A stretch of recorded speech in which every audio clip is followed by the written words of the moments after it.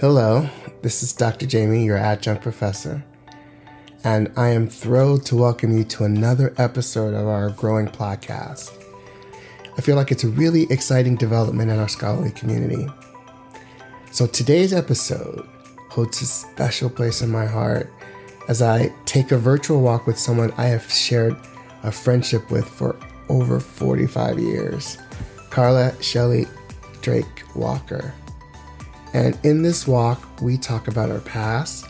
We were reflecting on the era of our youth where there were just different expectations. We were expected to be young, gifted, and Black, or as Shelly calls it, the talented 10th. That's a term that I hadn't ever really heard of.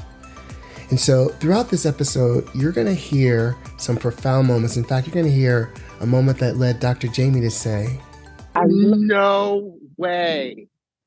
I loved it so much. I'm going to flip back to this talented 10th, this weight on your shoulders.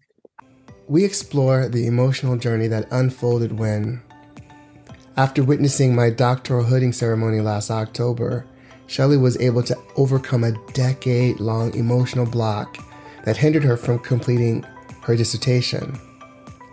Having conquered all of the other doctoral coursework, she found herself at the ABD stage. It's called All But Dissertation.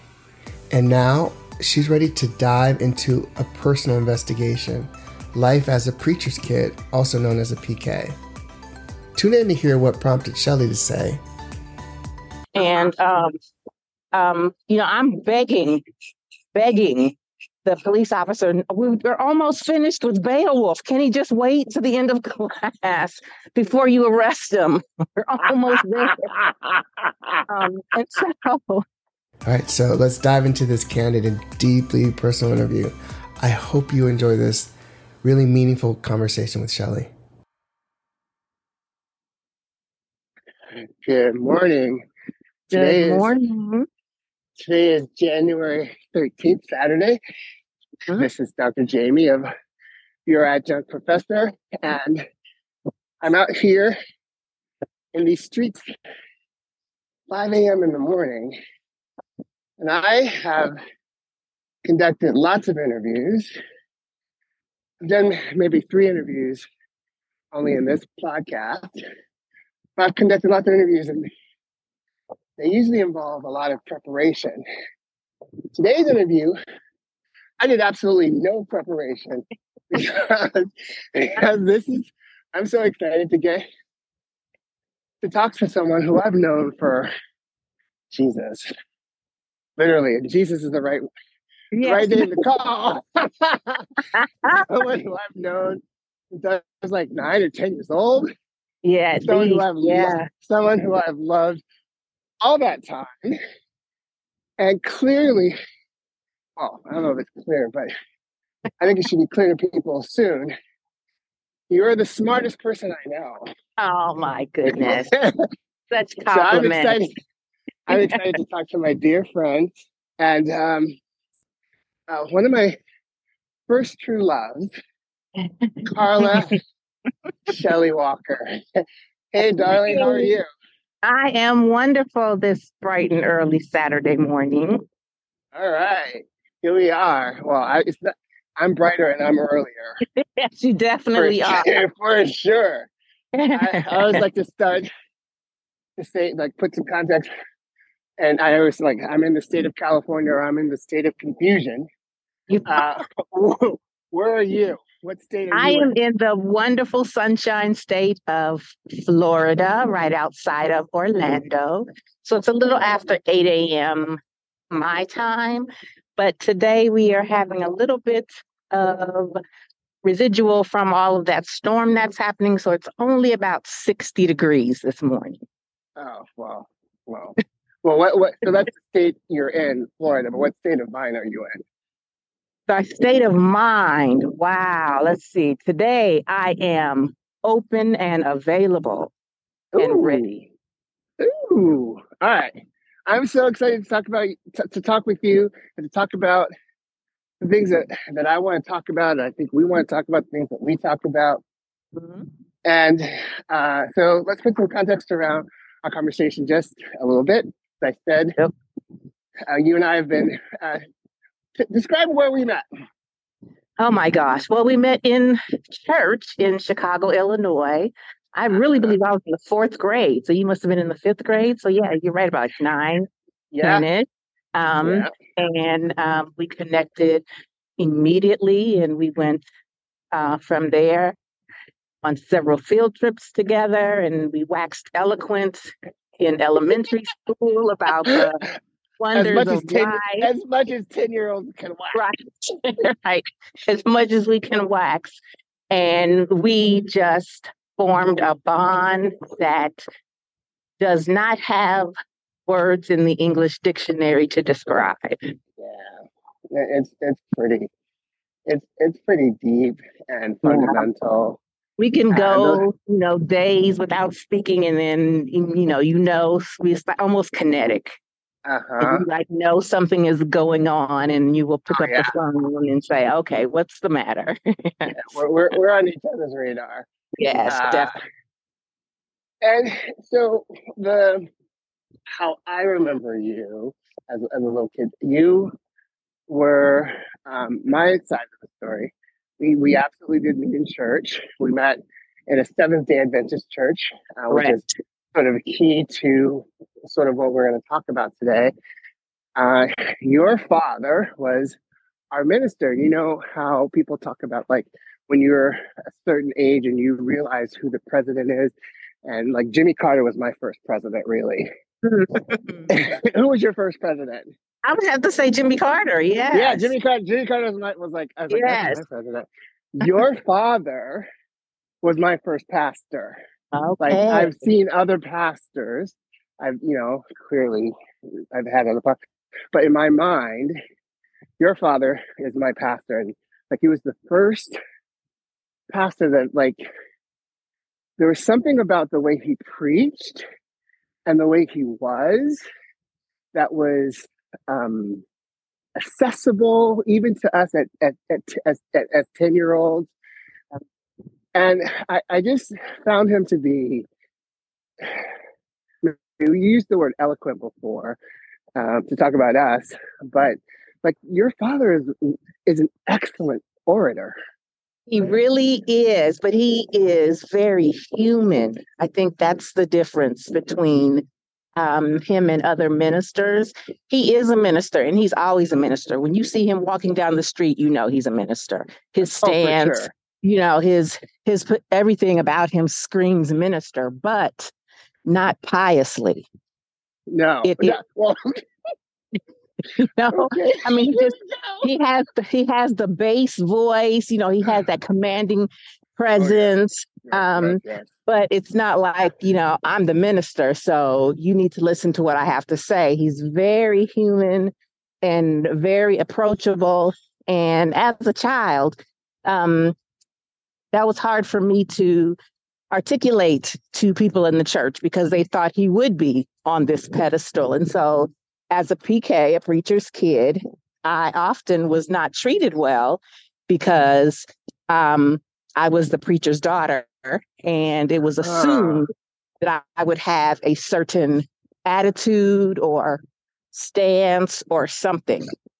And so it was very difficult for me to make friends. Very difficult. So when you came into my life, it was a ray of sunshine. Really understood that I would be on my best behavior as a child.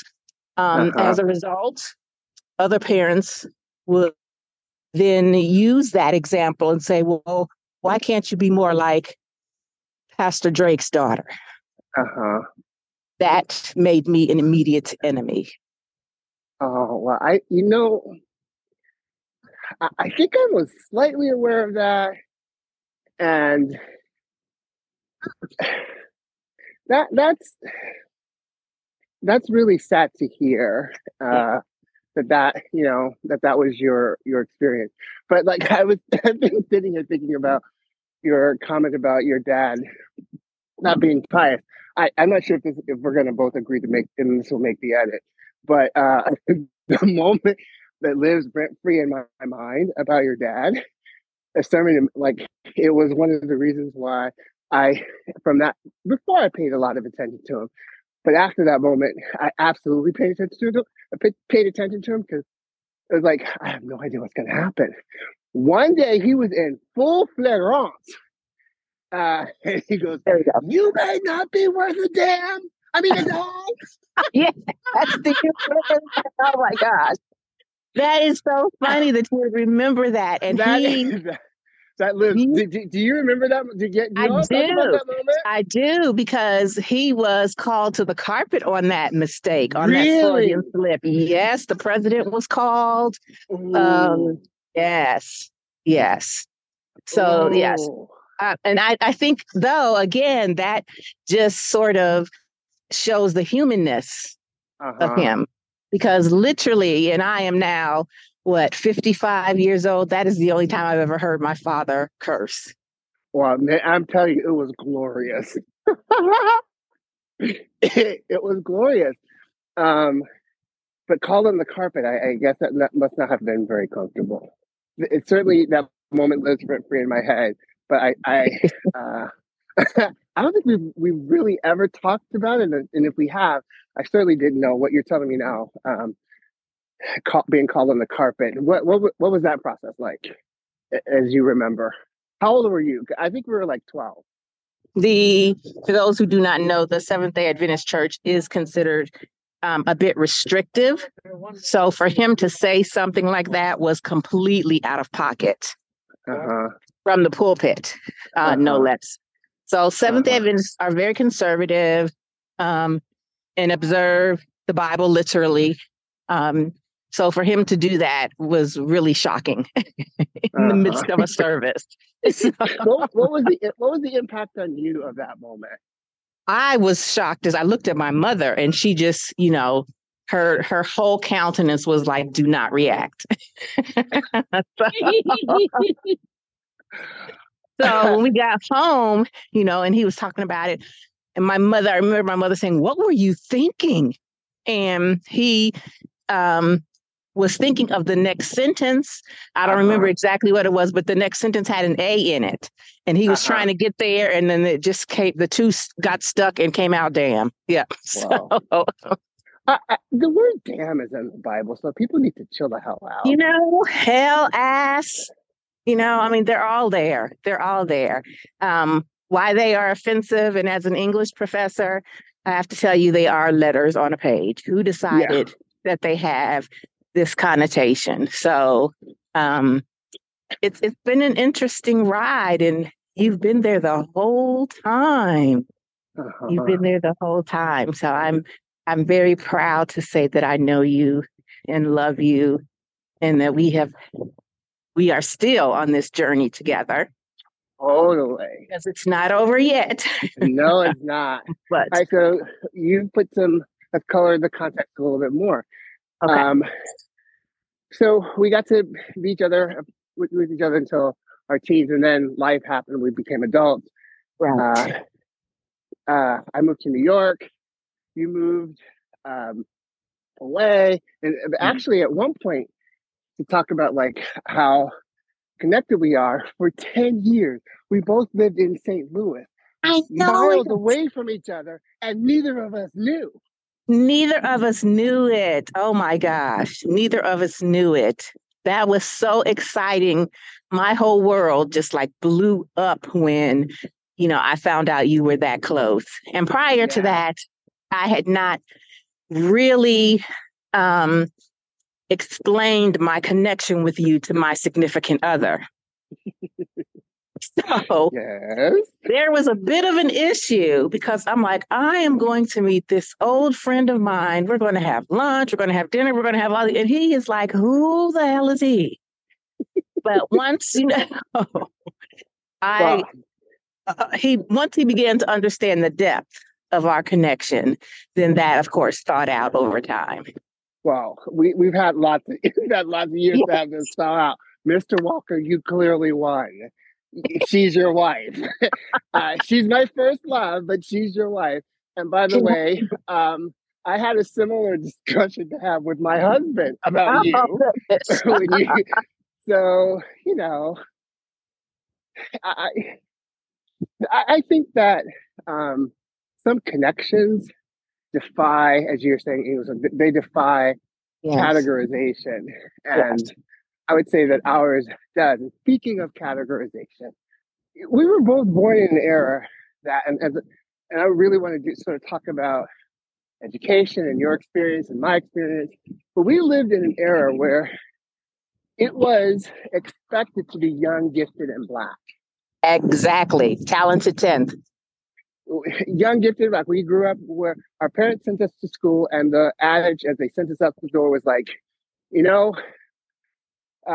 go be excellent. To get half as far, you need to work twice as hard.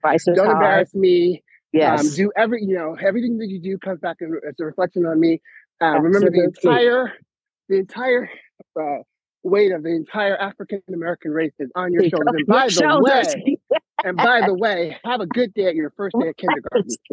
Thank you. That's what we receive, right? Exactly. Exactly. How do you? But, in hindsight, it doesn't seem heavy. I mean, in hindsight, it does seem awfully heavy, but at the time, it was just okay. That's what that's my task, and let me meet that task.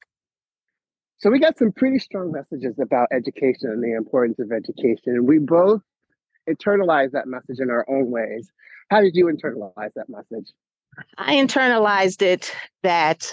And particularly, I am the oldest child in my family. So I was Me too. That's our other connection. Yes. I was the one to set the example for my other siblings. I was the one to, of course, not sully the family name. And I was to be excellent. It was never a conversation that I wouldn't go to college. It was always. It wasn't an option.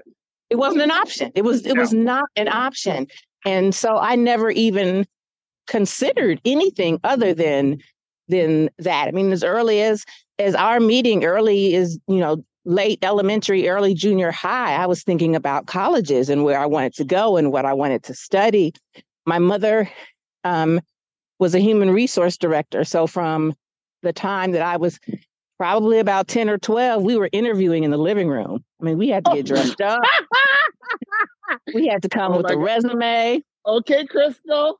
And if it was not up to par, she would say, this interview is over. We're doing it tomorrow at 2:00. You are kidding me right now. I kid you not. You are kidding me. So I knew how to interview. I mean, I knew how to interview backwards and forwards. And I don't know if it's not a boastfulness, but I know when I walk into an interview if the job is mine or not now. I know it. For sure. I know it immediately because I had all this practice. I'm never nervous in an interview. Never. I know what to do, how to sit, I know the whole 9 yards because we practiced. You have to set the scene. Set the scene. Set the scene. Like, put it in time and place. Describe the interview process with your mom. So we had a desk in the office, and we always lived in a 2-story. So I would come downstairs at the appointed time. She would meet me at the bottom of the stairs. Yes, I would have to be dressed appropriately. How old are you at this point? I'm going to say 11. Okay. I'm about 6th grade, 11, 12, definitely 6th grade. Excellent. She would shake my hand. I'd have to give a strong handshake. If that handshake was too limp or whatever, I'd go back up the stairs and start all over again. Ooh, have mercy. If I did anything that was egregious, like say, or a word that was not academically sufficient, the interview was over. Oh my God. And we would have to and she literally would pull out her little calendar and say, okay, when can we reschedule for this interview? So it was a very surreal experience. And it was expected always that I would work. When I got to high school, all my friends were taking these wonderful electives, like creative writing or sandblasting or whatever. My mother made me take typing and shorthand. Shorthand is like who even knows what that is anymore. I remember I remember Greg Shorthand with 2 G's. Yeah.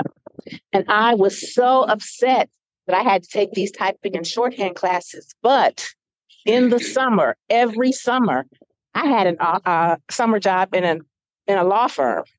Oh, or a doctor's office. Did you know we had that in common? I did not. Okay, I'll dovetail. Go on. So all my friends were, complaining because they were working at Wendy's and McDonald's or out in the park or at amusement parks out in the heat. But I was always in an office wearing office attire my entire life. So I am one of the few people that I have met who's never worked in fast food. I've never done that. I'm the other person that you know. I have no, because in my family, that just was not acceptable. It wasn't acceptable. You were going to be more than and more than. And the line that was repeated often in my family is that they had done. And so that was the least that I could do. Oh, so my mother's, the least degree she had was a master's degree. So that was the least that I could do. Ooh. That was the least. The burden of being your entire best. And it was always stated too that we don't expect you to be a 4.0, but we expect you to be your best. But we know that your particular best is a 4.0.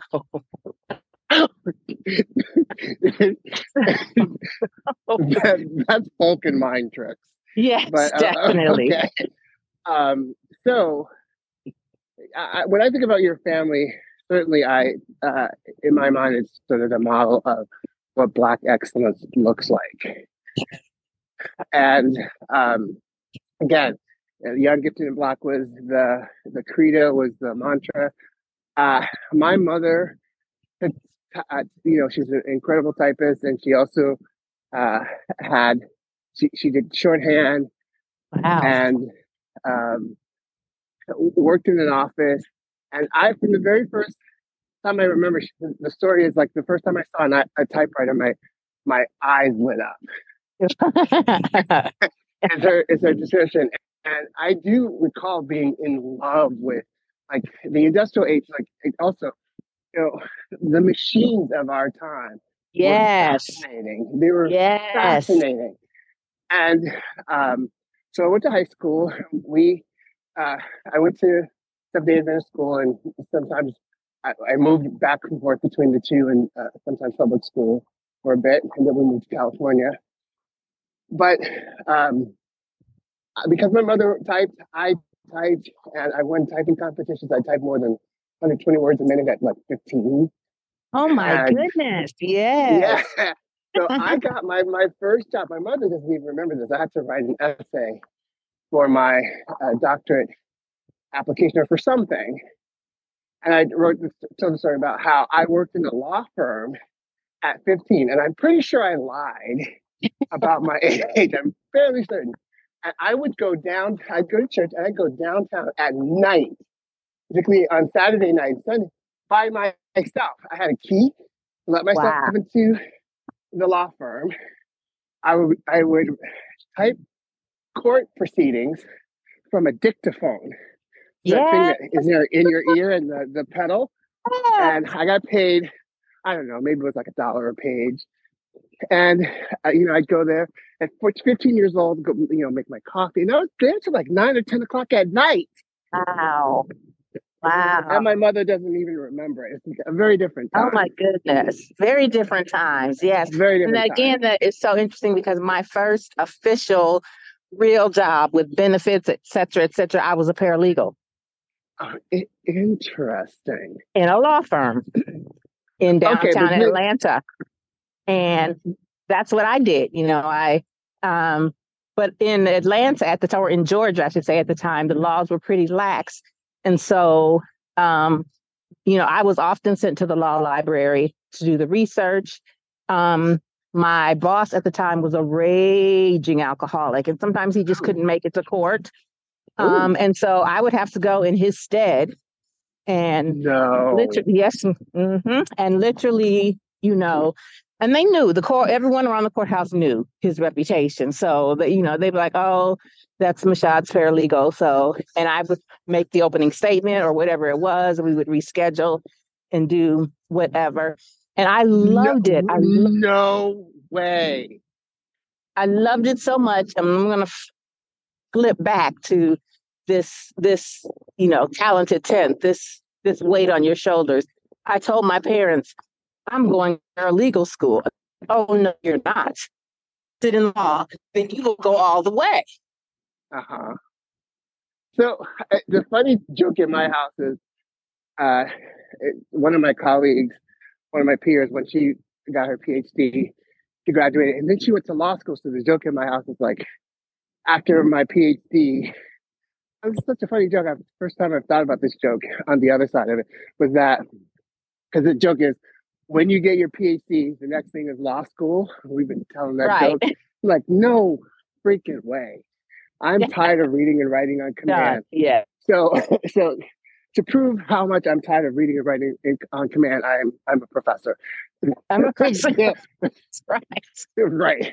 Right. And that was my plan. That was my plan to go to law school. And then, life happened and I ended up going down a different path. But that was the plan. Absolutely. But here's a secret. If there were another degree that I would go for, it would be law. Be law, absolutely. Absolutely. It would be law. Yes. And my adult children now often jokingly state that had I been a lawyer, our financial situation would have been much better. As opposed to a professor. I said, but yes, I wouldn't have been able to spend the summers with you and holidays. Right. And they're all like, forget that. We would have had money. Right. So how did you get from law, paralegal, to your actual field of study of English? And you've been a fairly lauded English and celebrated English professor and for years. How did you make that transition? Well, that was definitely, I don't even know if it was fate. I like to say it was a mistake. At the time, I was married to my first husband and and I needed to obtain a degree that would, of course, sustain myself and my child. I had one young son at the time. I think we divorced when he was about 6 months old. So I needed to get something that would take, care of both of us. And I literally did start. I went back to school and I started in a poli-sci degree so that I could, that was, so that I could go to law school. But the further I got along in the program and remembering the work of the first and second year lawyers in my law firm, I realized I would never be home. Never be home. And so I needed some type of position that would allow me to raise my child. And so I went and took those, all those tests that they give you in college about your where you're strong and all that. And teacher kept coming up and I kept saying, oh no, because I do not like children. No. I took the test literally 3 times. I out and out lied on it one time and it still came up. It still came up that was a recommended profession for me. So my advisor said, just sub and see how you like it. And so I began to substitute in high school. And at the time where I was substituting was in Benton Harbor, Michigan, which was a very high crime, very high gang activity. And also a Seventh Day Adventist Christian hamlet.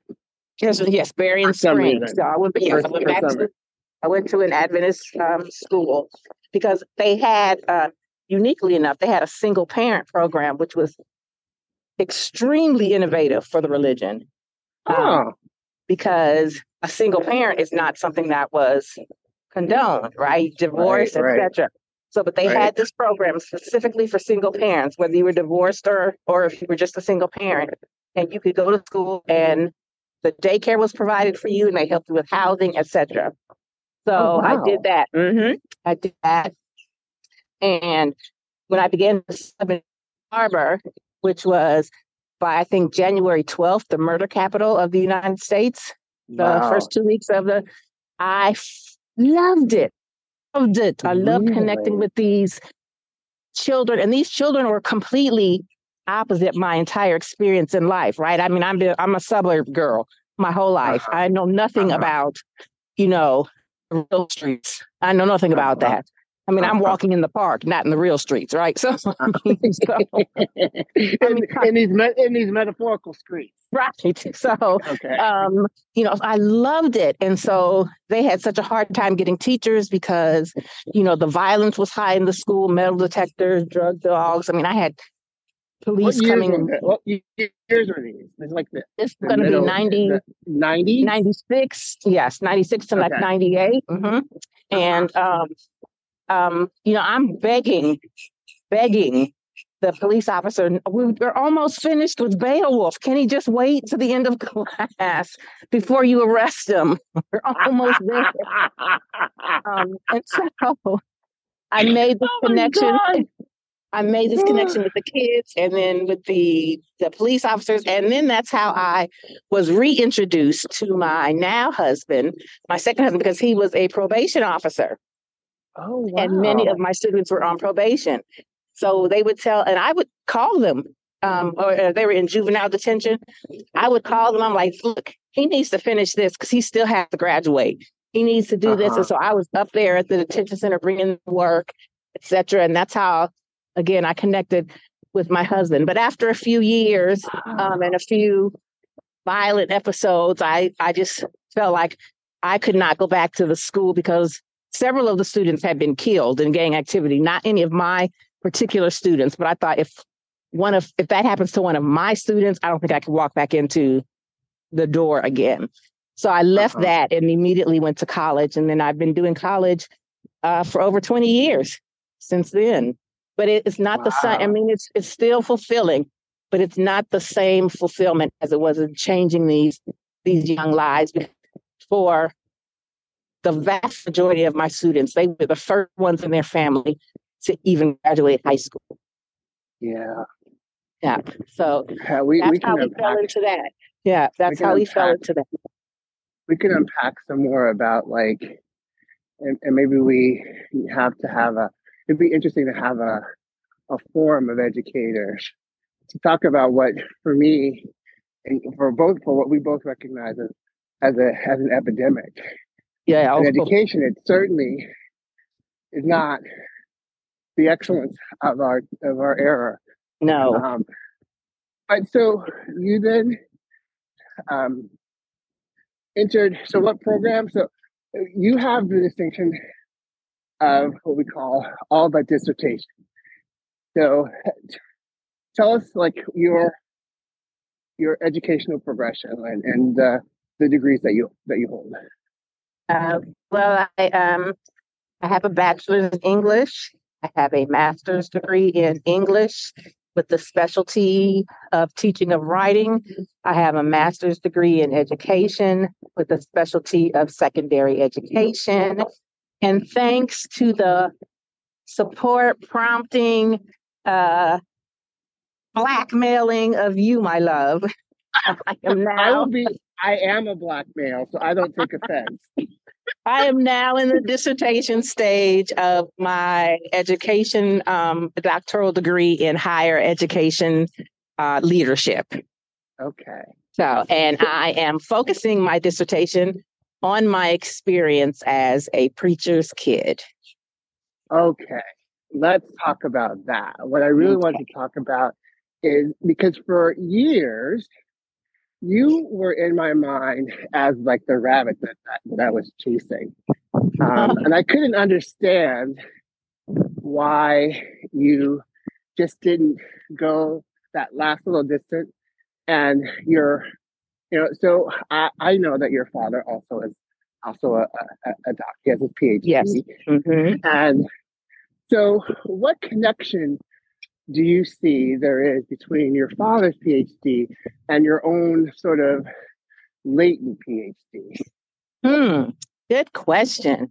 I know, right? Yes, I would say that, after the blackmailing situation took place with you, he was the first person I told that I was going to finally finish because well, the in backstory. fairness, the blackmailing didn't happen on the day that you actually heard the threat. The blackmail has been going on for years. That's true. That's true. Okay. So the backstory is I completed all of the classwork for my doctorate about 10 years ago. I completed, and then I just stopped at the dissertation level because I told myself I didn't need to do this to prove anyone how smart I was. But the truth of the matter, in unpacking that, was I psyched myself out, and I, as an English professor, told myself, you can't do this. You can't write a dissertation. You cannot. Wow. And I allowed, I allowed that fear to me who, in the years since, I have written dissertations for people. I have edited them. I have proofread them, but I could not do it for myself for some reason. And I allowed that wall to stop me until, our other reunion. And you talked me right out of that wall. And probably if I had been honest about it before, I would have done it a lot sooner. But you are literally, and I've said this to I don't know how many people, you are the only person on this earth I know accepts me 100% without any judgment. So I can say anything to you without fear of blowback. And so when I finally confessed to you that I had this fear, that I could not finish this doctorate, you were like you are now. What? Are you kidding me? You? You? Yes. And that fear was erased. And now, because at the time it was a dread, I was like, oh my God, I got to write this dissertation. Oh my God. And now it's like, I can't wait to get it down on paper because that wall has been removed. But my penance, as you pointed out, for waiting for 10 years is the university is making me wait a few semesters. Yes. To do that. But the connection between my father and I, my first thought was, I want to have my doctorate in my maiden name, like my dad. Oh. But then I thought,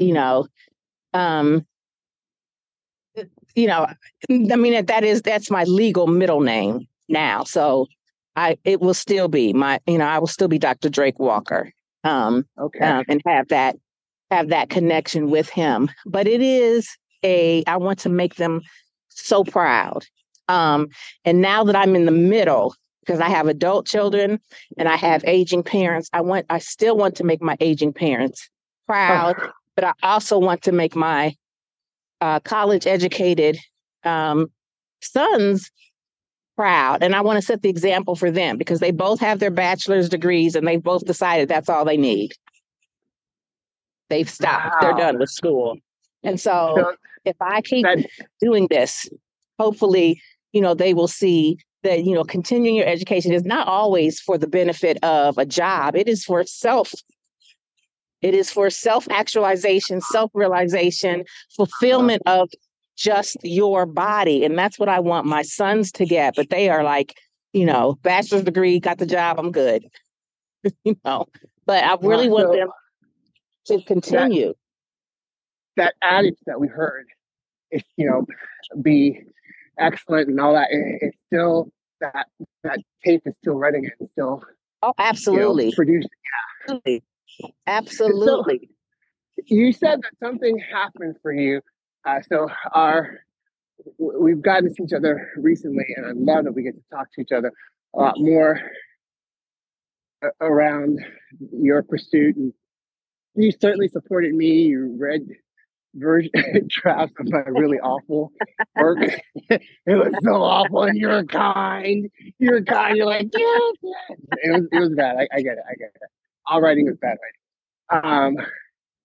But you were among a group of, I had like 25 friends who traveled to DC to participate in my commencement in October. People ask me about it, and still for me, the whole weekend is a blur. Yes. But I feel like I really couldn't have been present for that if certain people weren't there, and you were one of them. You would have been I wouldn't have missed if you it guys for weren't anything there. in the world. Yeah. But like I blanked out. But and in that moment, because we did a nice long walk back to the hotel after, and I was in my gown. Yes. But there are very few people who know me long enough to be able to help me see that moment. Okay. So explain, because I did black out. You're sitting there, and I'm crossing the stage. What happened? What went through your mind, and how did that push? How did that push the blackmail for years forward? Well, I will say the initial thing is I was upset. I wanted to come down there and smack the announcer because he mispronounced your name. I'm like, not on this auspicious day. Not on this. You took this moment away from my dear friend by not pronouncing his name correctly, which is not a difficult name to pronounce. Let's just start there. It was spelled out phonetically, but okay. But yes. But then when I saw you walk across that stage, it was as if I was also on your shoulders. You were lifting me up as well. And it was, you were smiling, your gait was confident, your stride was, this is mine, I deserve it, I know it, I've earned it. And tears came to my eyes because we've known each other so long, and to experience that moment with you. And then after that, after you walked across the stage, I was done with the graduation. So was I. I was like, can we get out of here? But we had to wait. So was I. But we had to wait. And then on our walk back to the hotel after the graduation, and we physically walked from the commencement site to the hotel. And you were in your full regalia. Not a short walk. We're like not a short walk. We're on a walk now. You were in your full regalia.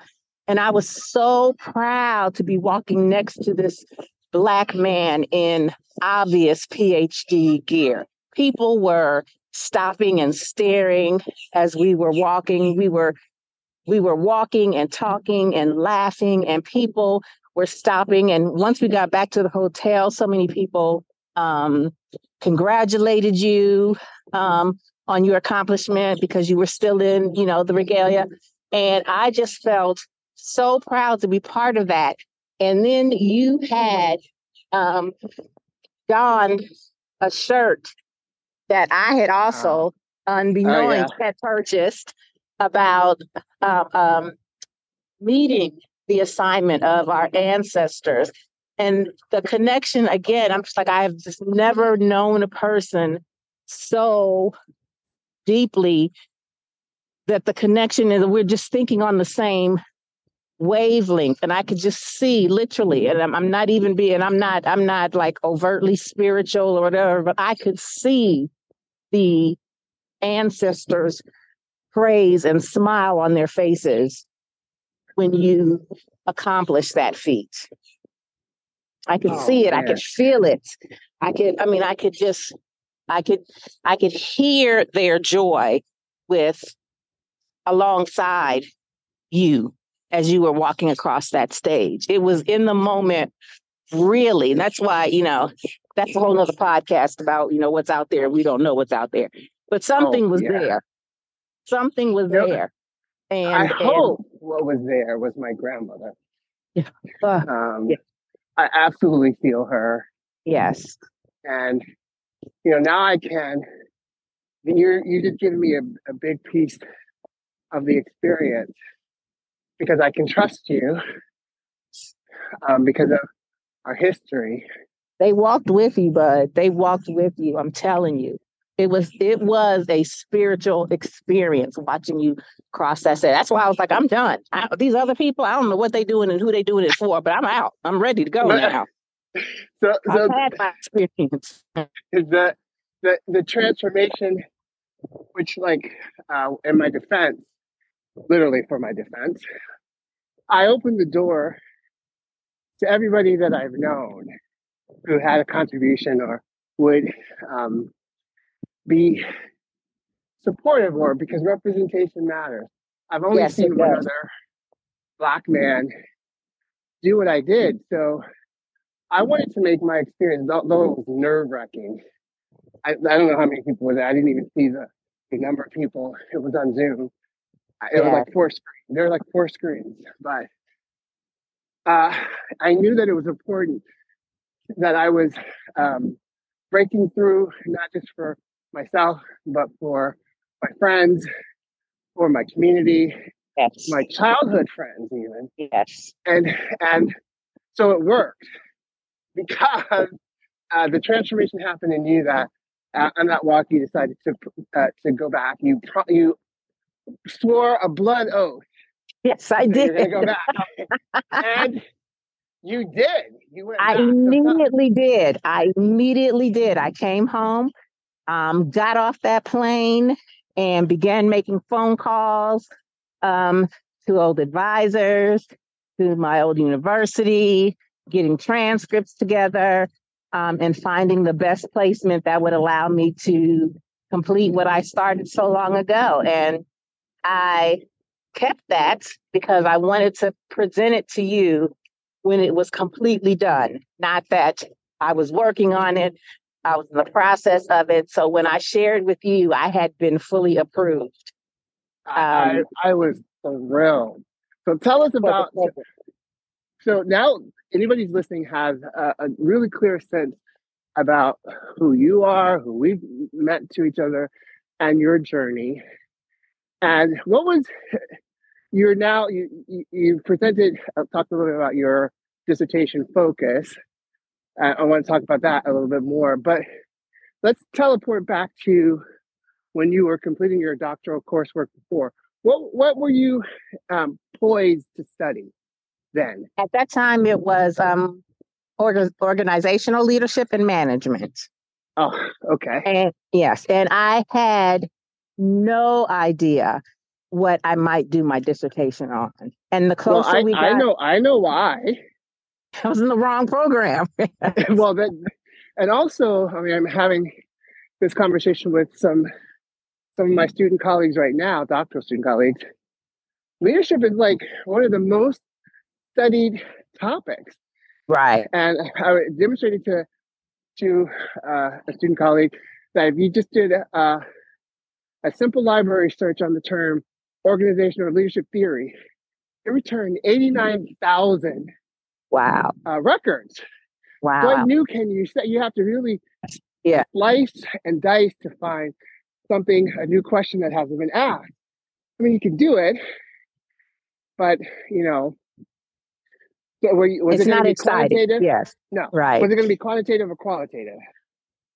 And I still had not decided that. I had done my SWOT analysis in my last class, and I still had not decided because I could not determine what I was going to write about. And so I had all of these, I've been in education all these years, and I said, okay, well, but it didn't occur to me until after my experience with you that I need to draw on something that's personal, because that's when and why it matters for me. Education is what I do, but who I am is separate from that. Which kind of goes back to my theory that I've been running around in my head, that really a lot of what research is research. Yes, it really is. And because you have to see yourself implicated in the problem. It has, just like we see our colleagues on the medical side of research, they're often trying to find a cure, an intervention for something that they've experienced, a family member or a patient, and they're trying to solve something. Exactly. And so if you look at, and I don't think that it's always clear that a research, particularly dissertation, is you're trying to solve a problem. And I don't think it's always clear. Okay. And you hadn't really experienced enough of leadership to understand what the problem was. No, I had not. And as an adult now, midlife adult, You certainly could um, now. I certainly, could now. And I've also been able to ascertain as I've, just lived and met other preachers' children from all different denominations. We share the same story. It does not matter the denomination. It does not matter the geographical region. It does not matter even our age to some extent. The younger, or I would say the preacher's children coming up now do not have the same experience because the world is different. But anyone within a 20-year radius of myself, we all have that same trauma. Experience. Yes, and trauma. It is a trauma. Yes, it is a trauma. And it is, it starts off as an external trauma, but then it becomes an internal trauma. Okay. Are you spitting conceptual framework right now? Okay, go on. Okay. It becomes internal. It becomes internal because of, again, that, and then particularly I will speak about, being a Black minister's child. It becomes internal because you have the weight of your ancestors, the weight of the talented tenth, the weight of your race, and the weight of your God, your religion, the expectation. And quite frankly, like you said, that is just too much for a kindergartner to unpack. It's too much. It's too much. And so have to dress up every Saturday and perform. Right? So as we're describing all this richness of our experience, at the same time, we're also talking about that's the center of not just my trauma, your trauma. Yes. So even in all that greatness, there was quite a lot of trauma. Critical trauma. The internalized trauma of I knew I was gay, but I couldn't be myself. Yes. And so I was hiding myself, and that hiding sort of catapulted me like the two opposite ends of a magnet away from the church. I whenever I came back home, I always would find myself there because it was sort of the programming. But that's where a lot of trauma happened. What's the PK trauma? Well, before we hit that, I just want to know, do you remember coming out to me at the aquarium? I do. You do. And I was so naive as a preacher's kid because you said to me, I like boys. I was like, so do I. Now what, Lex? What about this fish?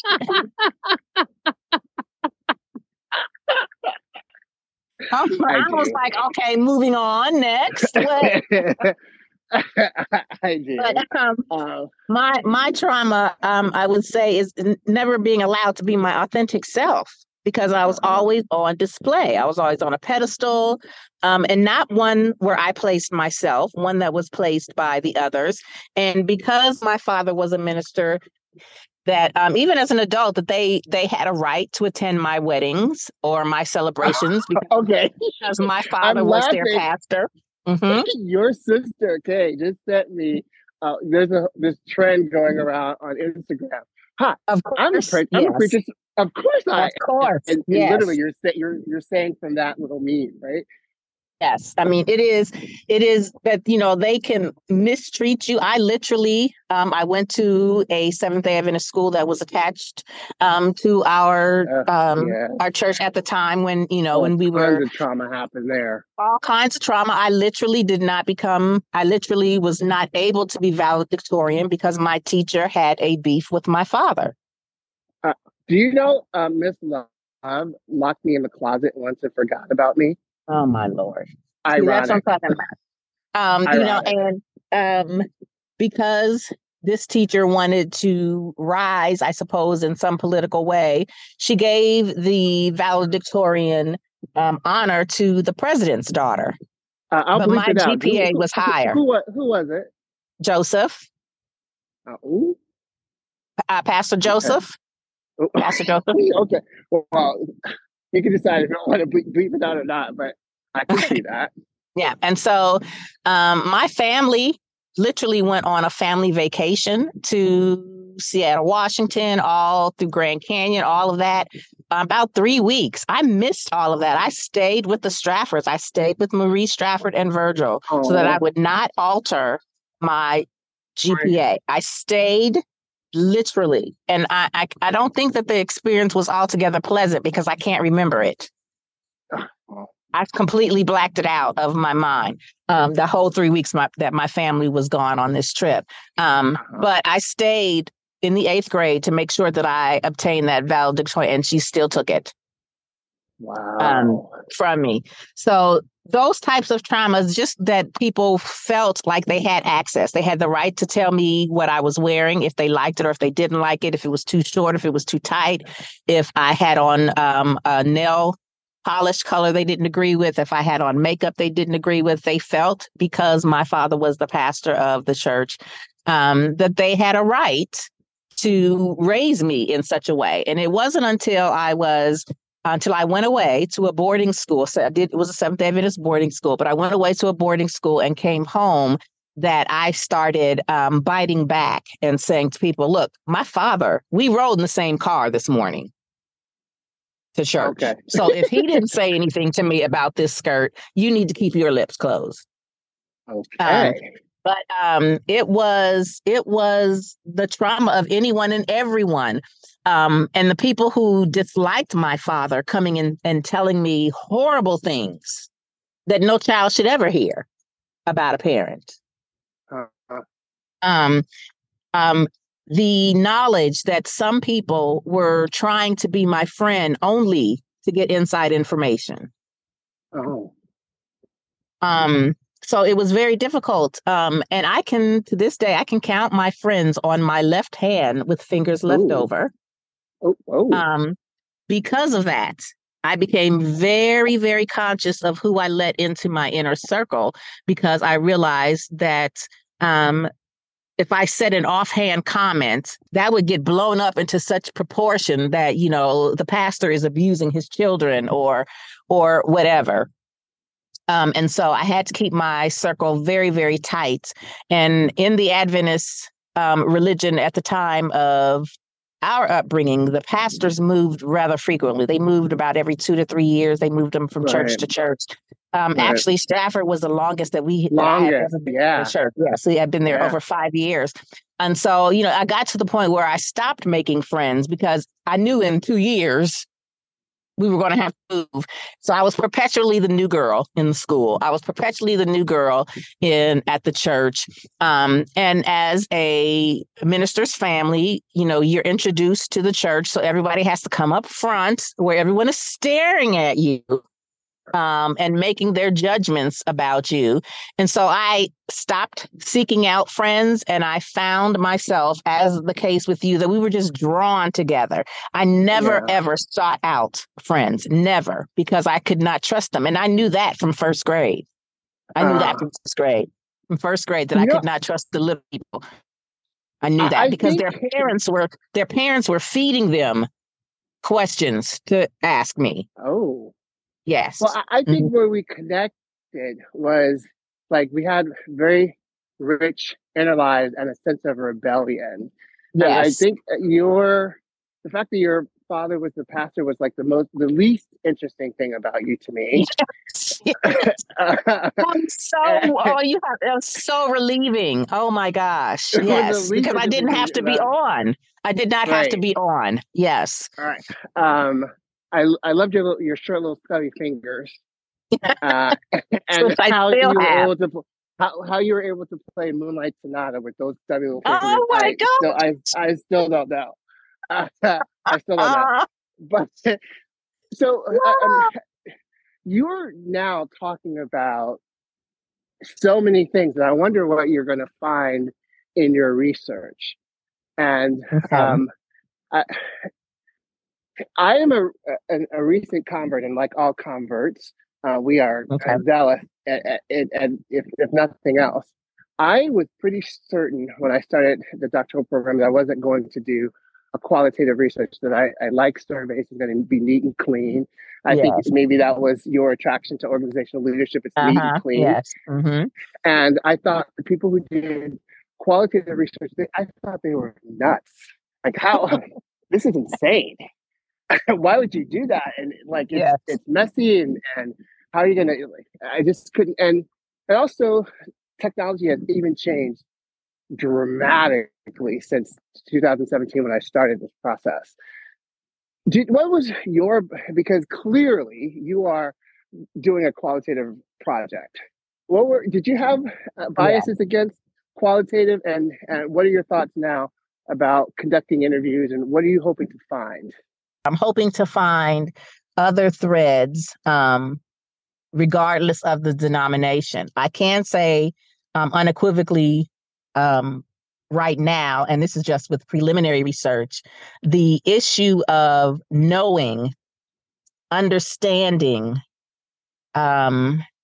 believing, accepting that as the preacher's kid, you are not number one, the church is number one, is traumatic. Well, the beauty of qualitative research is to be able to describe the lived experience Right. of a particular population in a way that elevates their voice to understand what their experiences are, particularly if there is a trauma, some solutions. So I don't want you to jump to solutions just yet, but I'm so excited. I don't think I've been as excited about a research project as much as my own than yours. Yeah. I cannot wait to see how you approach it. It's like we speak the same language we've never met. Yes. The PKs. And so that's very interesting to me. The downside, or if there is concern for me, is how far down the rabbit hole will this lead me? And when and where do I cut it off? But I think the research is going to be profound because of this shared experience, regardless of the denominational faith, regardless of the geographical placement. And so that's very interesting to me. And why we all have that feeling, and if that indeed was what was required of our pastoral parents, if that was actually what was required, or if that was something internal that they decided, you know what I'm saying? Because I literally remember it being in Stratford. Someone, I don't remember who the member was, but some member's cat literally was stuck in a tree. It was after 11 o'clock p.m. and they were calling the pastor. Oh my God. Oh my God. So, I to this day, when in fact my phone is on disturb all the time. If my phone rings after 9 p.m., I have a sense of dread. Well, now you just put another piece of the puzzle together. You have a hate relationship with your phone. Yeah. I hate relationship. I mean, I have a sense of dread because that phone would go off at 9, 10, 11 o'clock, and I knew it was trauma or something from the church. And my father would get up in the middle of the night, and then I'd be worried about him being out there in the middle of the night someplace.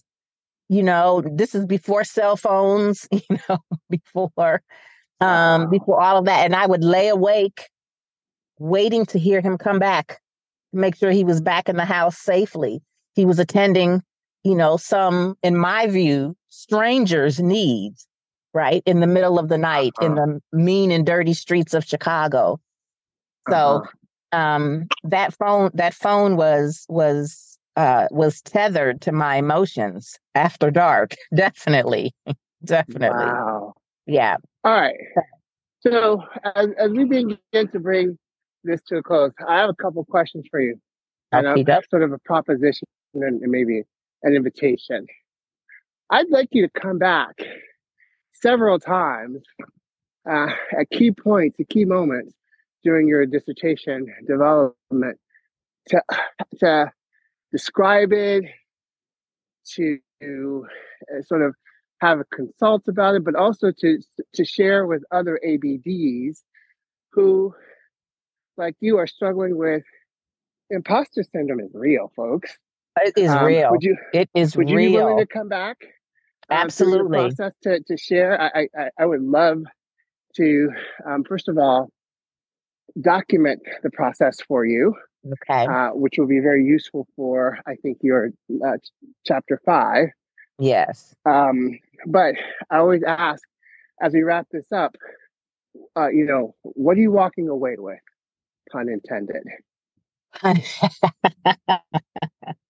I am walking away with What were you walking away with, Walker? truth. Absolute, unequivocal truth, and being able to now, at this stage in my life, express that truth.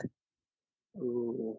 Without regret, without worrying of damaging a religious career or embarrassing anyone. So it is completely 100% my truth, my story. Because I've often wondered who I would have been without the imposter syndrome. Ooh. What might have I experienced? What places would I have gone? So I feel like in a way that I've had a wonderful life. No, don't get me wrong, but I do feel like I've missed out on so much. Mm-hmm. I've missed out on so much. And who I would have been had I had those experiences. And the lack of those experiences have shaped me and shaped and formed my philosophies. So this is a growing experience for me at this. I'm having the opposite of a midlife crisis. I'm having a midlife awakening. Yes. Yeah. Well, that's what follows the midlife crisis, the midlife awakening. Awakening. Yes.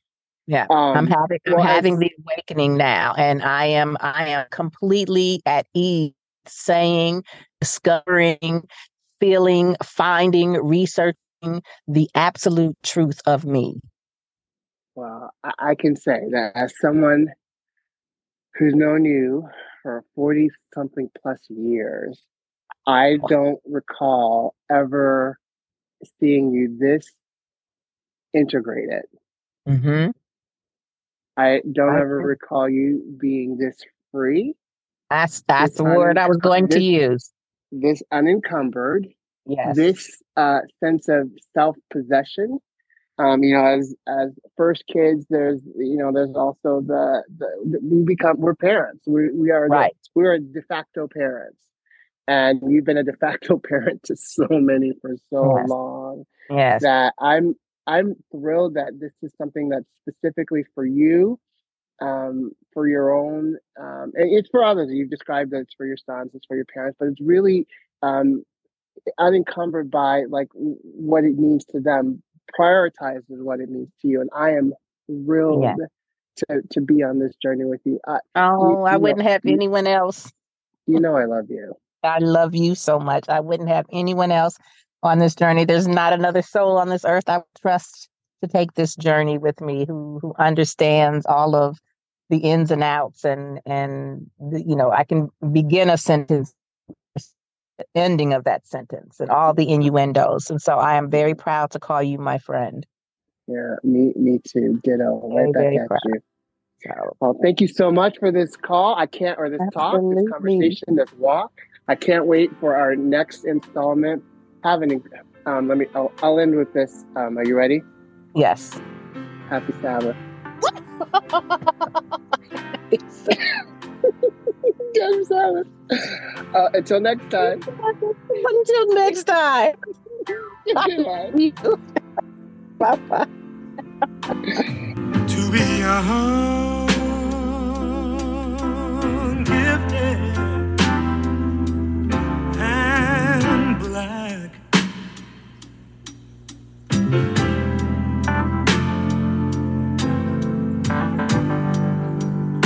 oh, what a lovely, precious dream.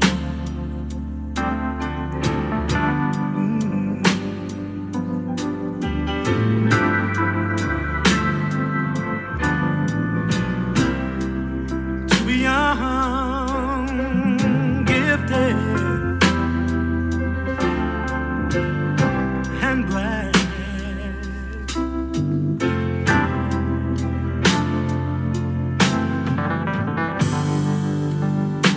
Open your heart to what I mean, to what I mean.